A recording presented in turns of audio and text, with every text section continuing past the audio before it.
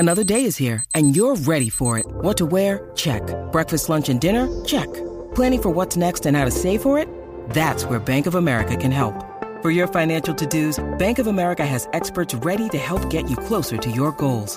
Get started at one of our local financial centers or 24/7 in our mobile banking app. Find a location near you at bankofamerica.com/talktous.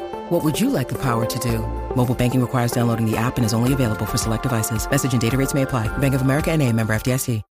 When you need mealtime inspiration, it's worth shopping Kroger, where you'll find over 30,000 mouth-watering choices that excite your inner foodie. And no matter what tasty choice you make, you'll enjoy our everyday low prices, plus extra ways to save, like digital coupons worth over $600 each week. You can also save up to $1 off per gallon at the pump with fuel points. More savings and more inspiring flavors make shopping Kroger worth it every time. Kroger, fresh for everyone. Fuel restrictions apply.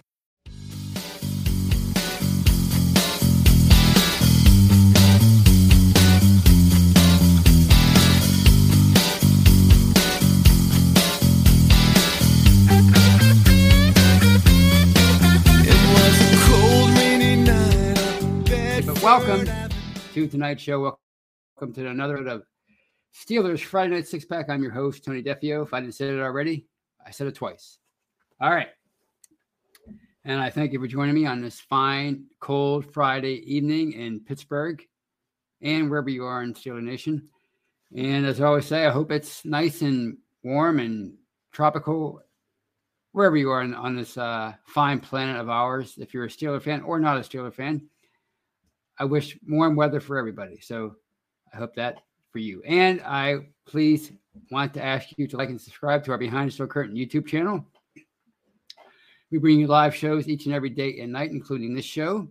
On Mondays, we have The Hangover with Shannon White and Brian Anthony Davis and yours truly. Tuesday, we have The Scobro Show with Rich Schofield and Dave Schofield. Wednesday, we have The Curtain Call in the off-season. It's the off-season now. We have The Curtain Call with Jeffrey Benedict and Shannon White.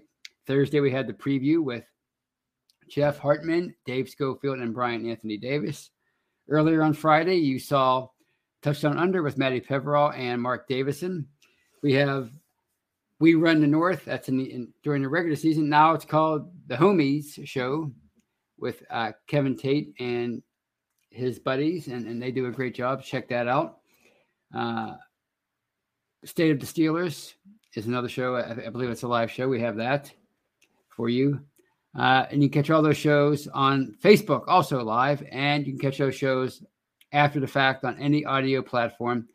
Anywhere you can find podcasts, you can find Behind the Steel Curtains podcasting family.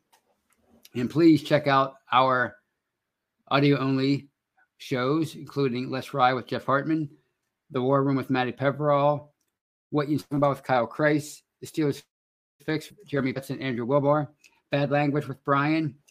What else we have? I'm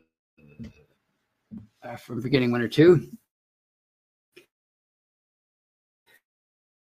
The Stab that I mentioned, From the Cutting Room Floor with Jeffrey. That's another great show. So please check those out on any audio platform of your choosing. And please check out Behind the Steel Curtain website. We bring you news, we bring you commentary, and we bring you film breakdown and a bunch of other stuff.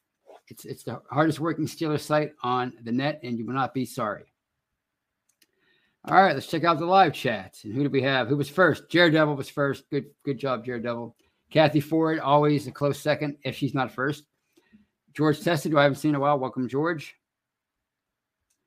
Let's see. Sherry Richards is with us. She says, what's up, Tony? Brian Brown, always with us. Jennifer's with us. Jennifer Pruser is with us.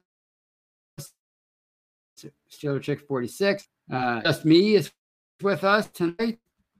And that's it for now. But I thank you all for joining me, and I can't wait to have a great show with you tonight. And let's talk about the news of the week, and that is the return of Matt Canada for 2023 as the Steelers offensive coordinator. Would it have necessarily been my move? I'm on the fence about that. If you would ask me over the first half of the year, I would have said no, heck no. In fact, I said it many times on a podcast like this one. But you're asking me now, after what I saw over the last 9 games, with how offense improved, how Kenny Pickett improved, then I guess I can kind of see their logic in keeping Canada around for at least one more year. As we talked about many times, you have to be very careful in those cases with how you handle a rookie quarterback. And you can't jerk them around too much with different coaches, different systems, different playbooks, different games, et cetera, et cetera, et cetera.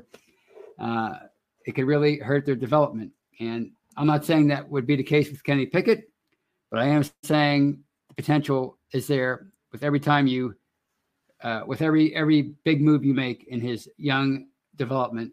There's a potential for you to delay that or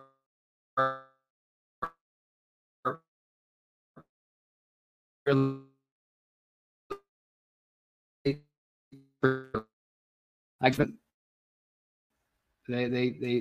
third down conversion rate was much better. The offensive line was much better. The time of possession was much better.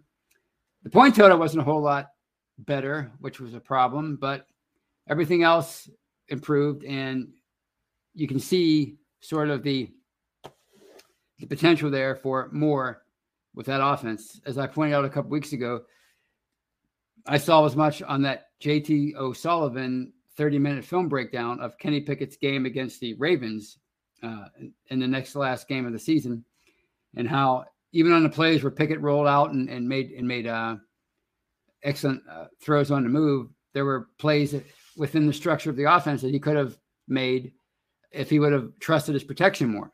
So in other words, there seems to be more meat on that bone when it comes to Matt Canada's offense. I'm not saying there is or not. I'm just saying there appears to be the potential for the ability to do more. And, we have to factor in the Mike Tomlin influence, what he wanted Matt Canada to do with first with Mr. Trubisky, because he was really conservative with him too. And then certainly with Kenny Pickett from week 4 on, what he wanted to do with that offense with a rookie quarterback at the helm. And it was clear that he wanted to be really conservative, play it close to the vest, keep the game close, minimize mistakes, try to control the game with the defense and the running game, and win it in the end if need be.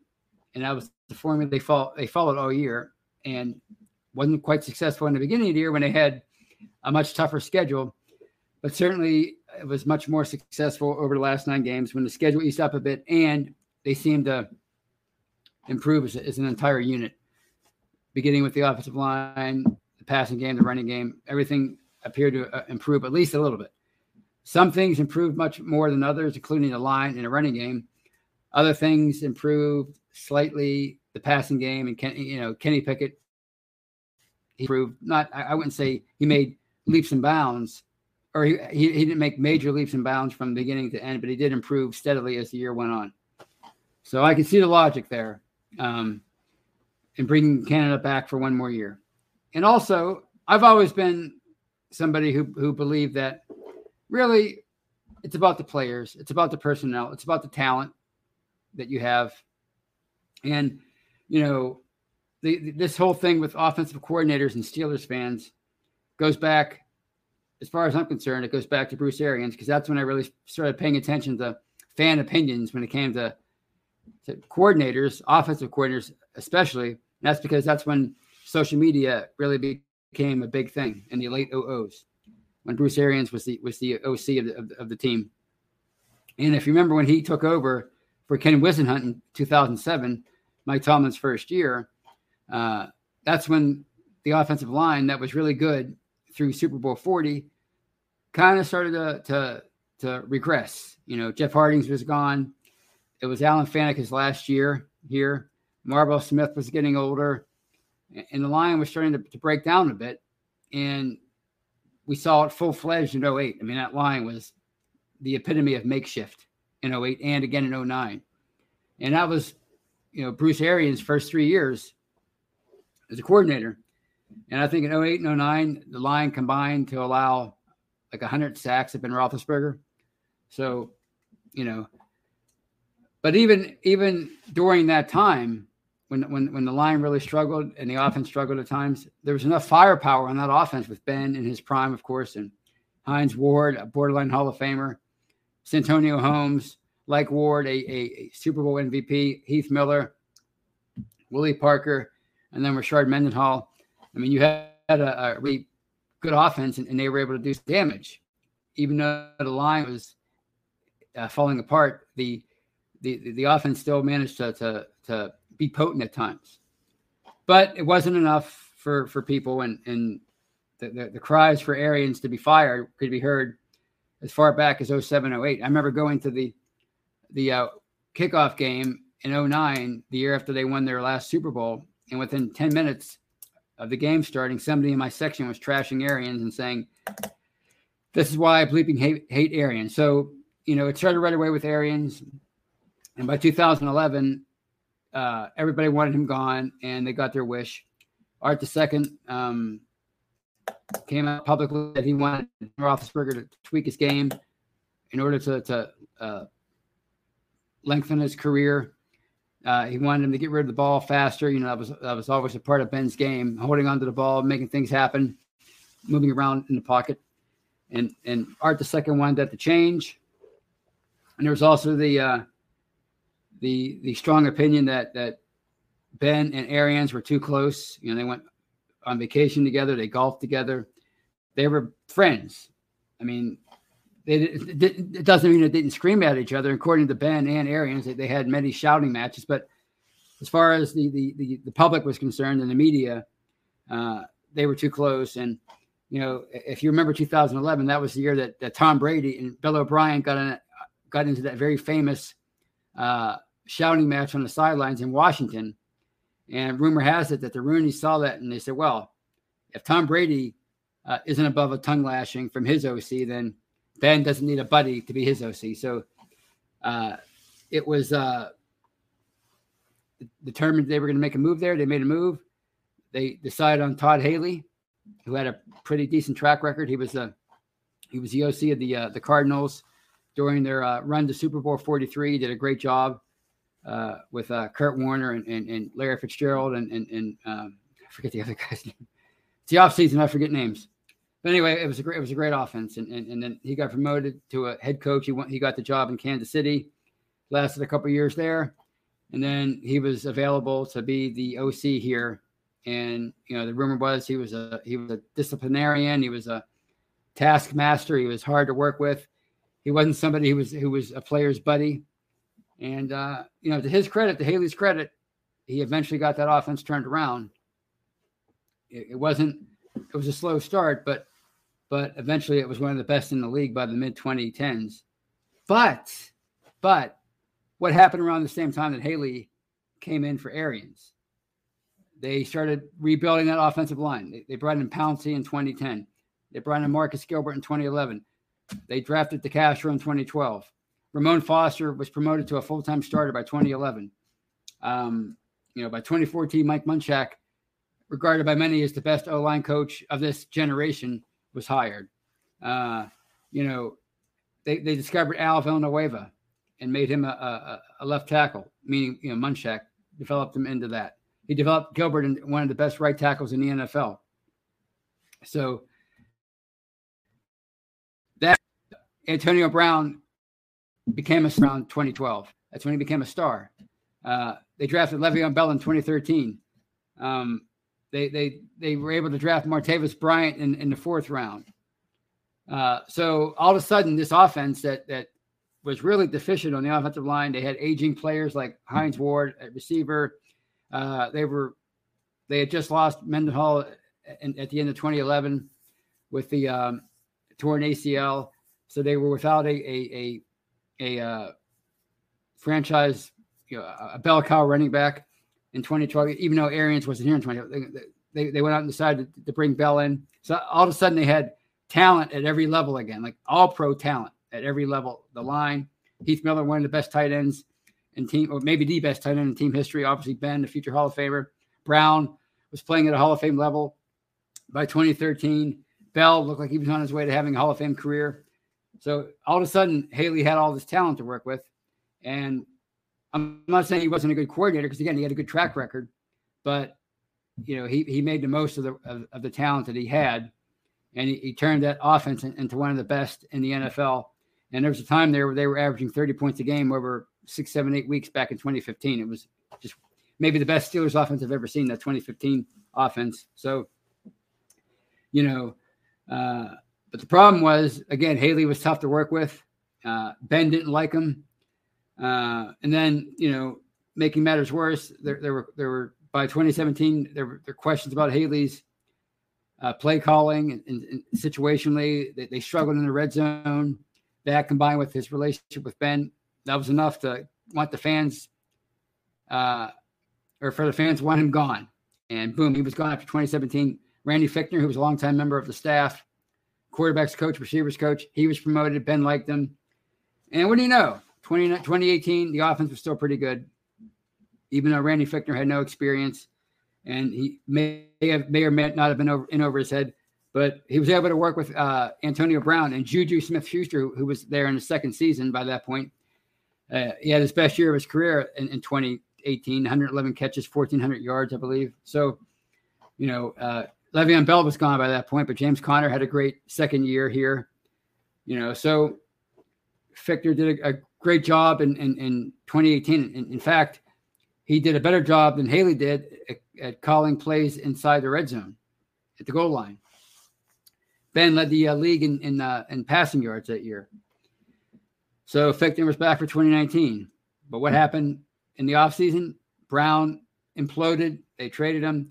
2 games into 2019, Ben gets hurt, out for the year. Suddenly, the Killer Bees were gone, right? No Bell, no Brown, no Ben. And you're left with Mason Rudolph, then Duck Hodges. Juju's the number 1 receiver. But, he wasn't up for it quite then. But maybe he was, but who knows, because he had 2 inexperienced quarterbacks throwing him the ball. Fichtner had these guys to work with, and suddenly, he didn't know what he was doing. He was an idiot. He was in over his head. People were questioning his plan. What's the plan? Why can't he utilize the strengths of Rudolph and Hodges? Why can't he devise a game plan to get these guys to play at their best? Well, maybe he was, and they just weren't up for it, And then 2020 rolls around. Ben's back, but he's clearly a shell of his former self.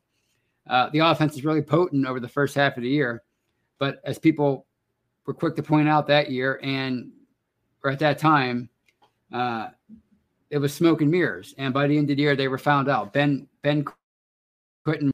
The line suddenly got old at once. Ben's arm wasn't what it was, and plus you had this intriguing quarterbacks coach and Matt Canada as on your staff now. So by the end of the year, everybody wanted Fichtner gone. He was gone. Canada's promoted. But 2021 was no better. Why? Because Ben was still old, and even though the line was revamped, it was nowhere near good enough, and it was actually even worse last year in 2021, I should say, than it was in 2020. 2022 rolls around. Canada's still here, but it's a totally new offense, a totally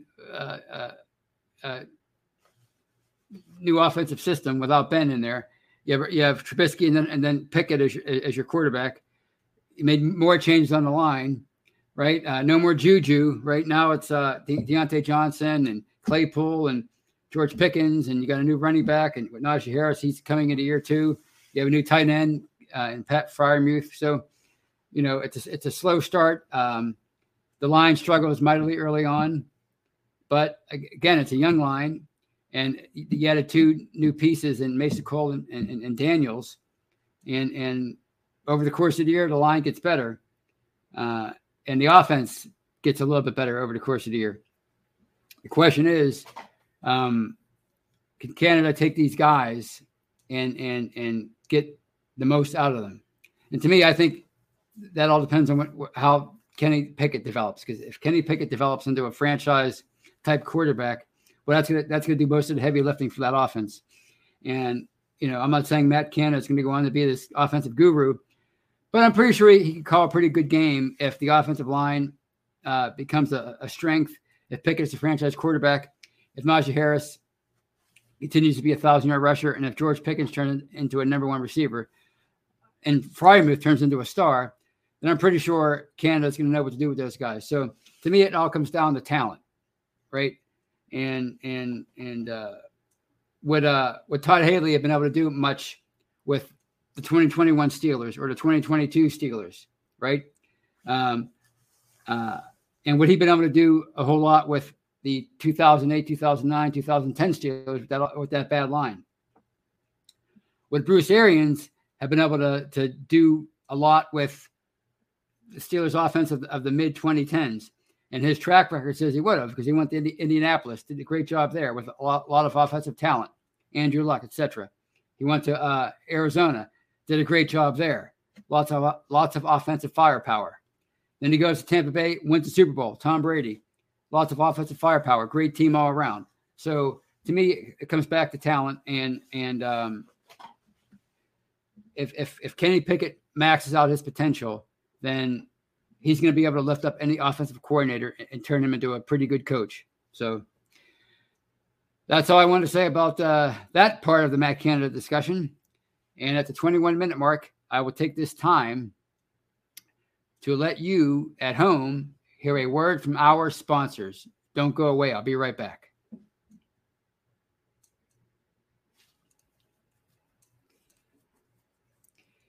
And welcome back, everybody. Welcome back to part 2 of this episode of Steelers Friday Night Six Pack. I'm your host, Tony Defio. And before I continue, I want to highlight,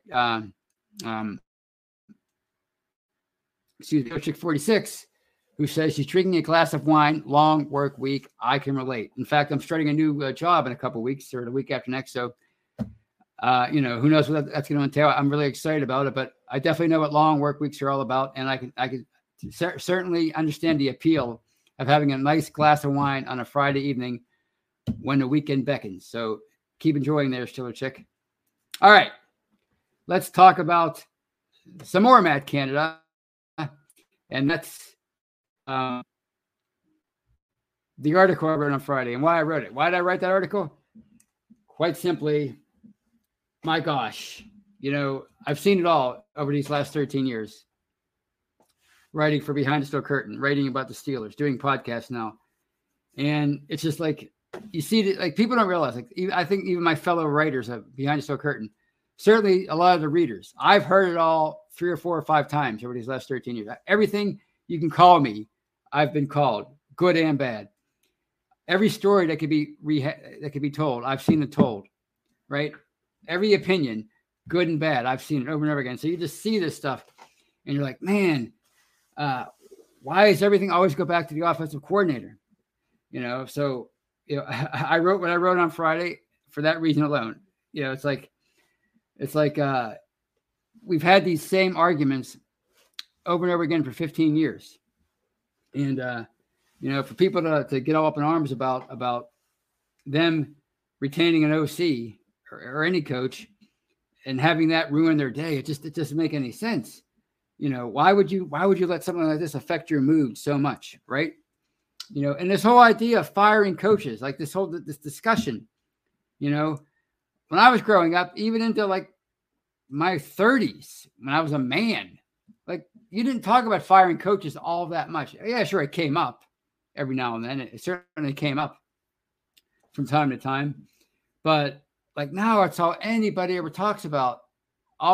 Should this guy be fired? Should he be on the hot seat? Turn on the fan, turn on any radio show in town or even a podcast. Count the seconds until they mention Matt Canada's name. You know how many times I've turned on the fan this week, and the first thing that I heard was Matt Canada, Matt and or Canada, some variation of that, right? Every time. It's like you can't get away from it. Like it's the off season now. It's the Penguins are playing. Pitt basketball is doing really well in the ACC. They're 6-2, right? And it's all Steelers. When I first got into this back in 2010, I did it because I wanted to fill a void because I was like so depressed that the 2009 season was over. They missed the playoffs. I had a girlfriend at the time, a woman I thought I was going to marry. but it wasn't, obviously I was still, it wasn't the only thing I needed in my life. I needed something else. So I found this, because back then, you needed an outlet if you want to talk football. Now people talk about football all year round, so, that's why I wrote what I wrote on Friday, because I wanted to rehash for everybody the history with OCs and all this other stuff. And I don't necessarily believe in karma, good or bad, but it is funny that, so many times in the past, when it was around this point, when people were fed up with an OC, they got rid of him. And this time, people were probably more fed up with Canada than they've ever been fed up with any OC, and they kept him around. So it just felt like a good thing to write about, to kind of say like aha to people, even though I don't have a strong opinion about Canada as far as wanting him to stick around or go. But it's just funny that's just a constant thing on people's minds, and now that they've made their decision, and they've decided to stick with them for one more year, at least one more year, I think we should just move past it. Never mention the guy's name again. Easier said than done, I know. Probably not going to happen, but I think it'd be a great thing. We could pick up the Matt Canada discussion again in training camp, and then the preseason. Let's see how full Pickett's plate is this summer coming up. What does he look like? How did his first off season of growth go?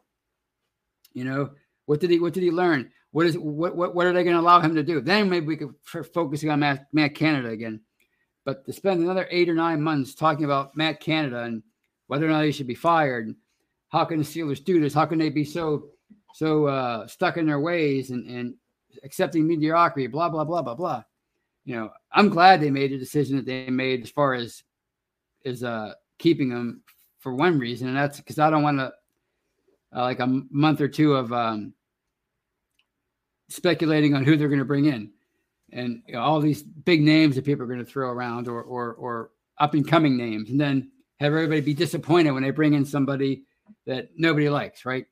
So I'm kind of glad they made the decision on Canada, and now we can move on. Please let us move on from Matt Canada.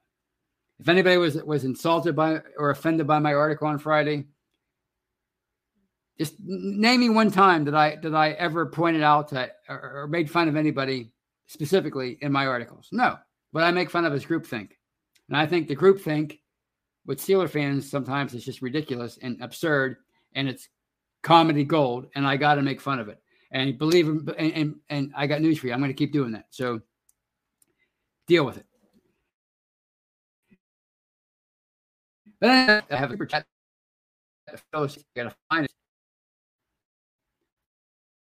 All you need to know about what people think of me, I guess, but I haven't had a super chat in a while, but I thank you for it, and I got to find it, and I got to find my benefactor. Here we are.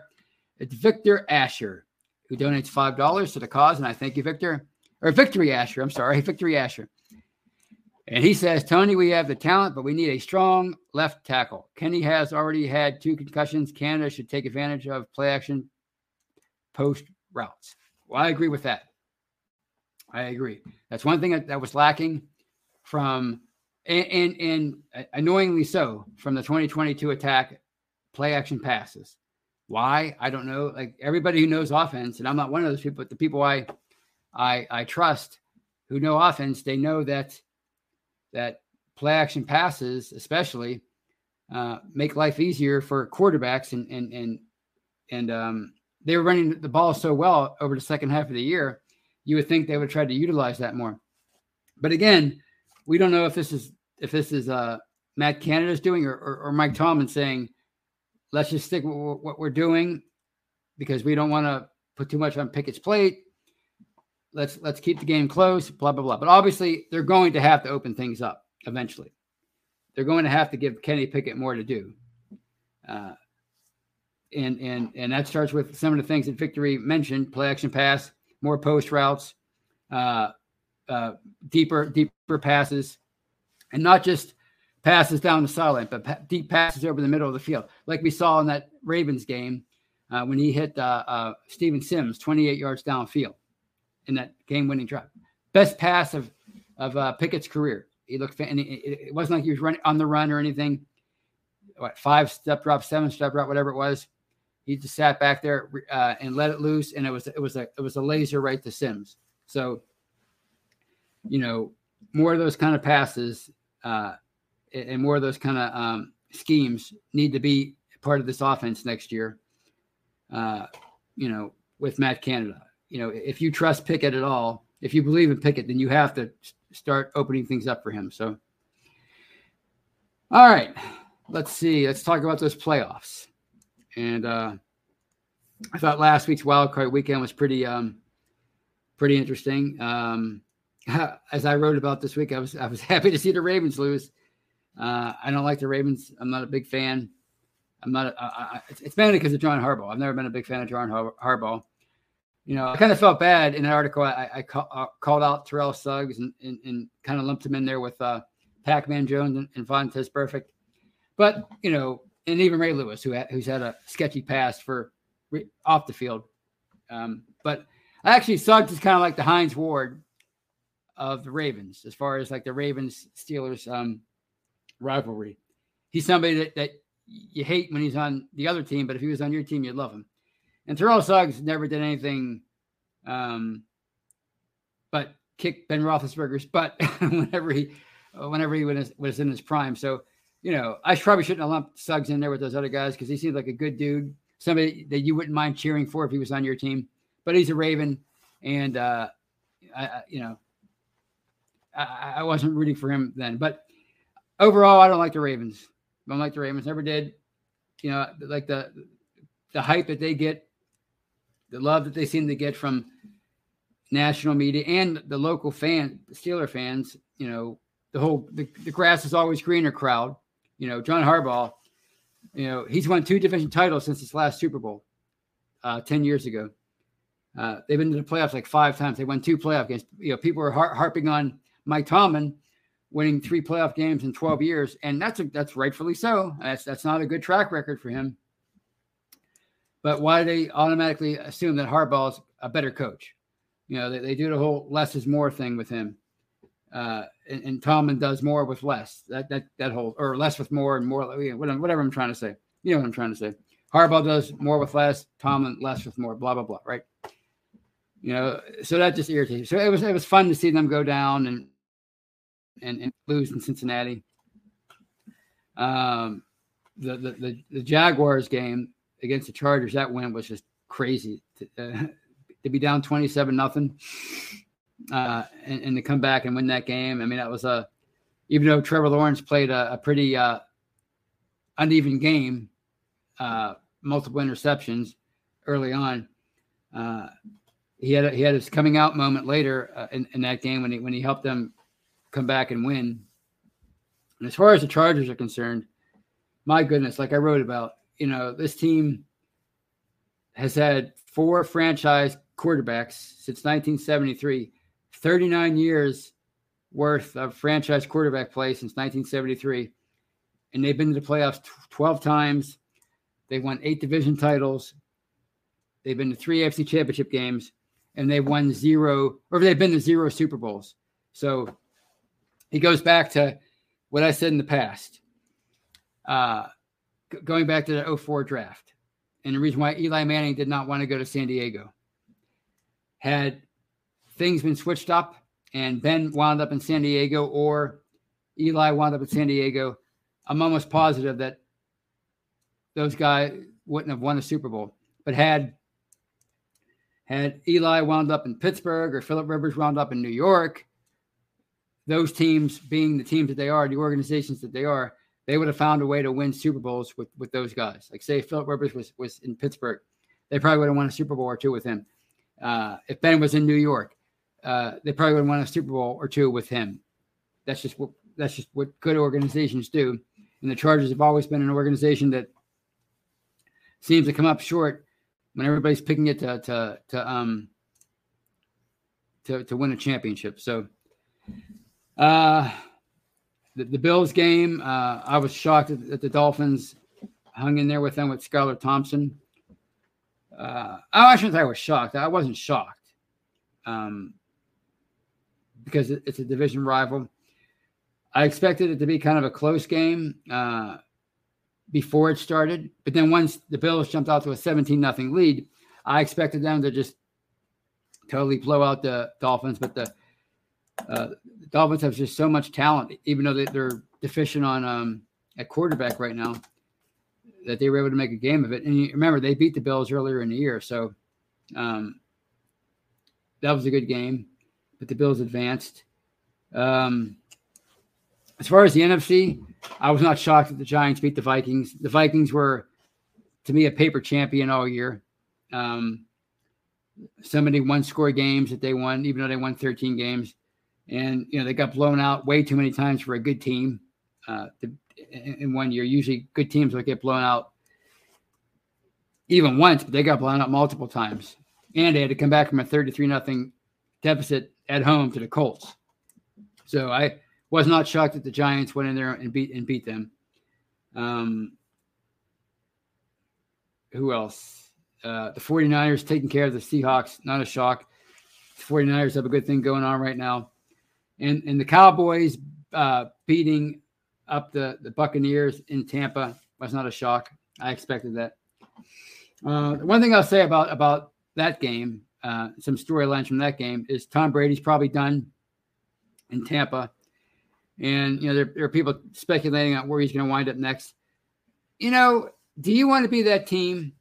I don't care who you are. Do you want to be that team that has the Tom Brady that finally falls off the cliff? Because it's going to happen. And the longer he plays, the bigger the chance that he's going to fall off a cliff. And age is going to finally catch up to him. I don't care how much he works out in the offseason. I don't care what he does with his diet. Eventually, Father Time's going to catch up to him. And do you want to be that team? I heard speculation that he might go to Miami. Really? Does Miami want to do that? And I realized Tua had some scary concussion issues in 2022. But if he can overcome that, he showed you last year that he can be a really good quarterback in the NFL, maybe even a great one. And he certainly has the firepower to be an all-pro quarterback. Do you want to bring in Tom Brady to that situation and possibly ruin everything? Do you want to be where else? Like the Raiders? I mean, to me, it's time. If you already have a good quarterback on your roster, a good young quarterback that you think you feel could give you you could develop into something, why would you want to mess with Tom Brady? For tickets, for notoriety, for relevancy? I don't know. To me, it's time to move on from Tom Brady. It's time to move on from Aaron Rodgers. I wouldn't take him on anymore either. And I think if we learned any lesson from the whole 2022 offseason with, the Steelers have to sign or trade for Aaron Rodgers or Russell Wilson, be careful what you wish for, because can you imagine if they would have made either one of those trades, bringing in Aaron Rodgers for multiple first-round picks, plus paying him $45 million a year, or doing the same thing with Russell Wilson and paying him around that much per year? I mean, you talk about setting your franchise back. The Broncos are going to have a heck of a time coming back from that trade that they made, and the Packers are going to have a heck of a time getting out from underneath Rodgers' contract. So, but as far as the other side of that Cowboys Buccaneers game, I thought it was kind of reckless for people to go after the Cowboys kicker, especially a lot of former players on Twitter. Brett Maher,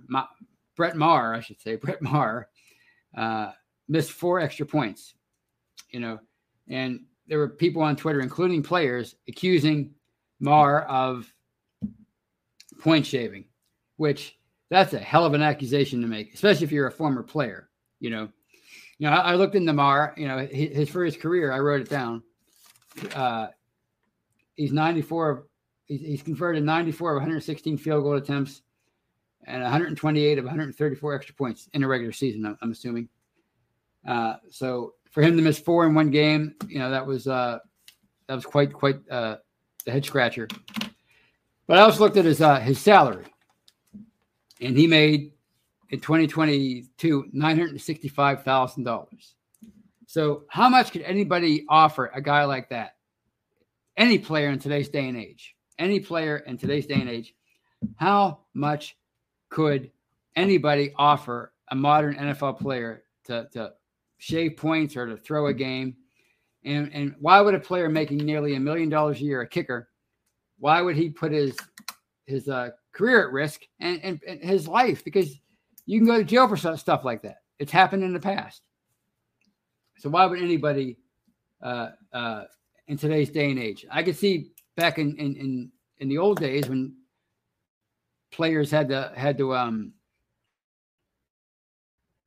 part-time jobs in the off season, but why would you do that? How could you convince a modern professional athlete to throw a game or to shave points? And you see this out there all the time. Like, somebody accused the refs of rigging the game, for the Jaguars against the Chargers, and you see this stuff all the time. People convinced that the NFL or whatever league you want to mention is rigged. If you truly think any sport is rigged, why do you watch? If I thought the NFL was rigged or fixed, I wouldn't watch anymore. What fun would that be? Like I always say, sports is the last great reality TV show, right? Or maybe the only great reality TV show. So if you thought it was fixed, why would you watch it? I read an article once years ago that said the reason why boxing fell in popularity wasn't because of the public's awareness of head trauma or their sudden compassion for athletes with head trauma, or concern, I should say. Sadly, it wasn't because of that. It was because they believed that the fix was always in with boxing, so they quit watching it. Which there's a lot of evidence that the fix was always in with boxing in a lot of matches. So why would the NFL? Why would you even continue to watch a sport that you thought was fixed? To me, that's just a bunch of junk that people say when their team loses. And for former athletes to accuse somebody of that, to me that goes above and beyond irresponsible. So anyway, as far as this weekend's playoffs, I'm really looking forward to the Cowboys and 49ers divisional round matchup. To me, that's NFL royalty. Somebody asked me the other day what games I was looking forward to in the divisional round, and I said 49ers and Cowboys. The history between those two teams in the playoffs, it's so rich. It's so just historically significant. You look at what these two teams went at in the early 70s in the playoffs, and the Cowboys basically sent the 49ers into a tailspin because they beat them so many times in the early 70s in the playoffs. There was one game, I think it was 1972. The 49ers were up at home 28-13 in the divisional round, and the Cowboys came back and won with Roger Staubach, But then you fast forward to 1981, and you have the catch, and it was kind of the two franchises were trending in opposite directions. The Cowboys were so good for so long, but they were kind of coming to the tail end of their dynasty, and they would have a couple more years after that. But the catch kind of signaled a shift, and of course, the 49ers became the team of the 80s because after winning that 1991 NFC Championship game. You fast forward 10 more years, 11 more years, and the Cowboys went into Candlestick, and they ended the 49ers dynasty, and they sort of went of their own by winning the 1992 NFC Championship game. And then they beat the 49ers the following year in the same game in Dallas. And then the 49ers returned to favor in 1994 in the NFC Championship game. So, to me, when these two teams get together, it's just it just brings back such great memories for me as a young kid and then a young adult watching them play in the playoffs. So I'm looking forward to that. And I'm looking forward to the Bengals and Bills. I think that's going to be one heck of a game, especially with everything that happened with Damar Hamlin towards the end of the regular season. I think the Bills could win this game. Obviously, I think, they're going to be certainly motivated to get back to the AFC, or to get to the AFC Championship game for the second time in 3 years. They lost in this round last year to the Chiefs in overtime. So I think they're going to be motivated to get past the Bengals. But I wouldn't discount the Bengals. I mean, they're injury depleted on the offensive line, or they're so that's going to be a hindrance for them. But they seem to know how to win these kind of games. Joe Burrow seems to have a knack for winning these kind of games. So I wouldn't be shocked if they won. In fact, somebody asked me the other day who I expected to make it to the Super Bowl, and I just blurted out the Cowboys and the Bengals. Those are the first two teams that came to me. So I'm not saying I'm rooting for the Bengals, but I wouldn't be surprised if they won and advanced to the AFC Championship game. Speaking of the AFC Championship game, if it's the Bills and the Chiefs, because of everything that happened with Damar Hamlin and that game being canceled, if those two teams meet in the AFC Championship game, it will be played at a neutral site in Atlanta the following week. And I have no problem with that. I think that's a good compromise that the league made. However, there are rumors, and Mike Florio kind of started this rumor, that the league might look at this as a primer and as a way to make all these championship games neutral site games. And to me, I could see it for this year. I have no problem with it.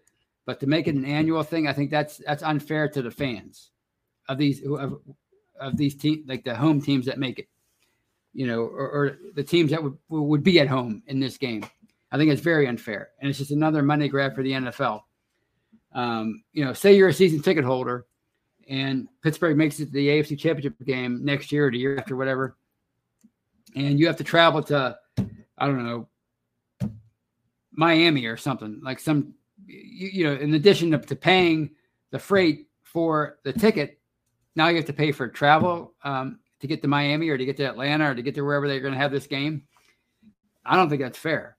And I think it takes away a big advantage for a team in the playoffs. That's what these teams are fighting for all year, the bye, and then home field advantage. And you're going to take that away. That's not cool. So I hope the NFL doesn't go through with that plan. If it is a plan, if that rumor has any legs, I hope they don't go through with it. So that's all I have to say about anything tonight. And I will round up the show by taking some questions and comments. All right. This one from Brian Brown talking about Pickett's best pass of 2022. And he says, the pass to Najee against Baltimore was pretty sweet. That had me jumping out of my seat, rolling to his left, hitting Najee in the end zone. Looked like Patrick Mahomes, Chris Collinsworth pointed out. Brian Baldinger mentioned that in the offseason, that he has that kind of trait. You heard a lot about Pickett's ability to throw on a run. So, yeah, that's definitely a contender for Pickett's best play of the year for sure. All right, what else do we have here? Just Me says, I respectfully love the Steelers. I think we all do. Some might not show it the right way, but I think we all do. And this one is from Sherry Richards, who says the Chargers went to one Super Bowl in 1994, and they may not have shown up. 49ers killed them. Yeah, that was one of the biggest mismatches in Super Bowl history. That's the year that the Chargers came to Three River Stadium with Stan Humphries as the quarterback and beat Pittsburgh. And really, I mean, they had no right even being anywhere near the Super Bowl, but that's Pittsburgh's fault. They didn't get the job done that day.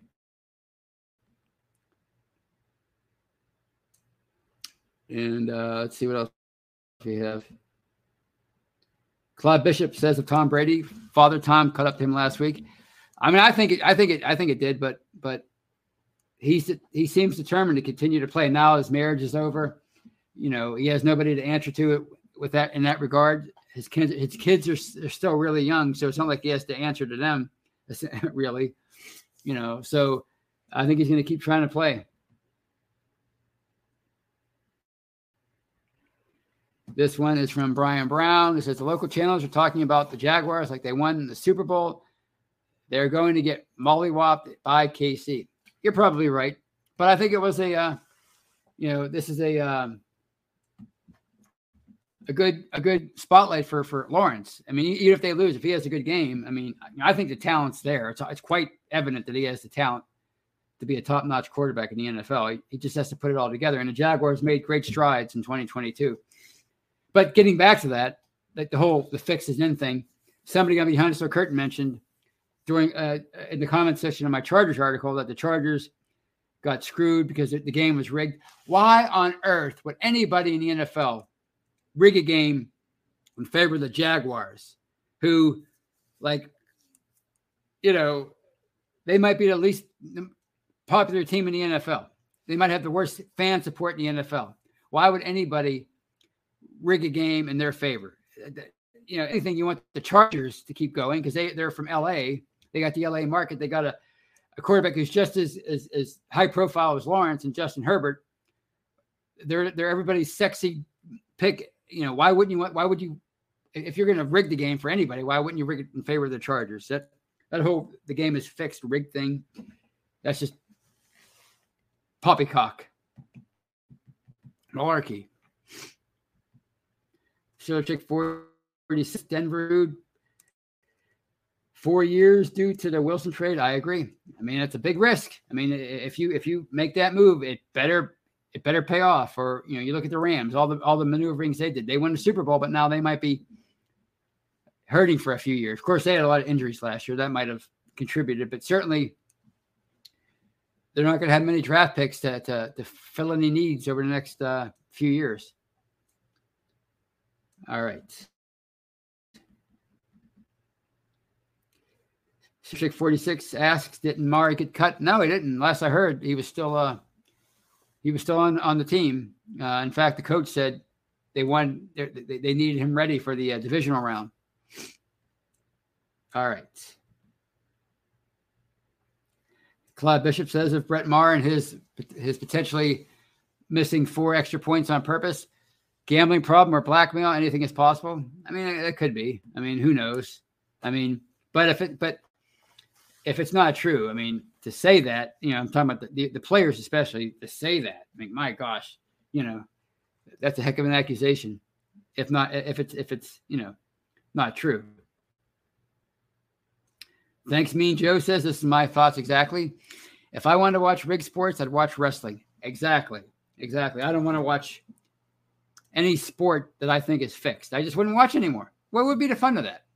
It wouldn't be any fun. I could watch scripted TV, which is my favorite thing anyway, when sports isn't on. So this one is from Brian Brown. I can think of a few times the Steelers got hosed by the refs that make me wonder. I don't think the games are rigged, though. What the games are, they're officiated by human beings that have so much minutia to wade through, so much crap to wade through in games now because of instant replay and all these rule changes every year. That the company, they change another rule and they another point of emphasis, and they never let these guys and girls breathe. These officials, they constantly have so much stuff to think about. Like this year, it was the illegal man downfield. That was like the point of emphasis this year. How many times did it get called? It's ridiculous. So I think that's really what the problem is with a lot of officials, is they have so much to think about during a game that it's harder for them to do a good job, but they still do overall.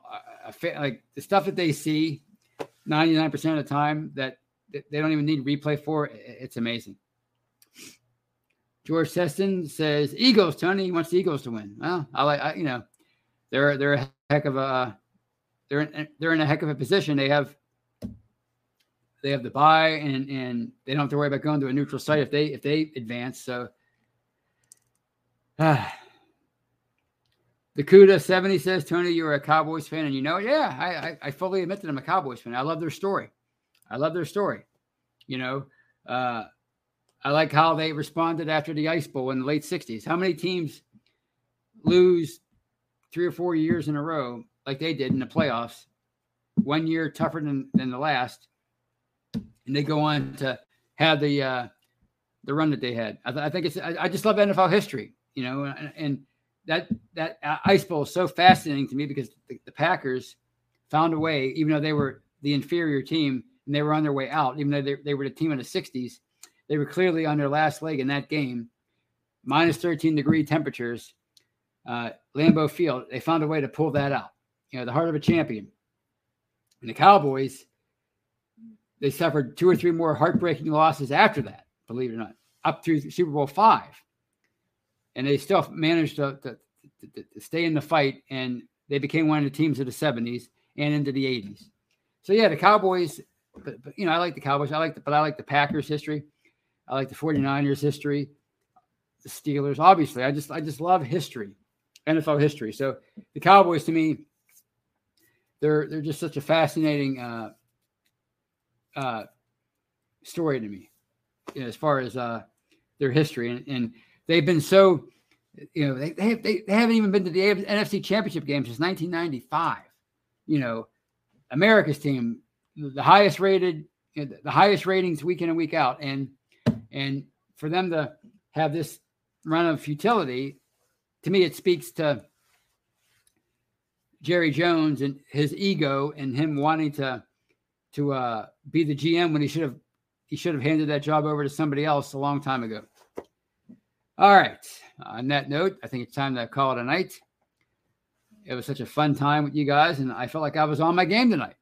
Even though I got off to a rocky start, but I felt like I was on my game. I felt like I was just shooting the breeze, which is the kind of show I like to have. I hope you enjoyed it. Enjoy those playoffs this weekend. I certainly will.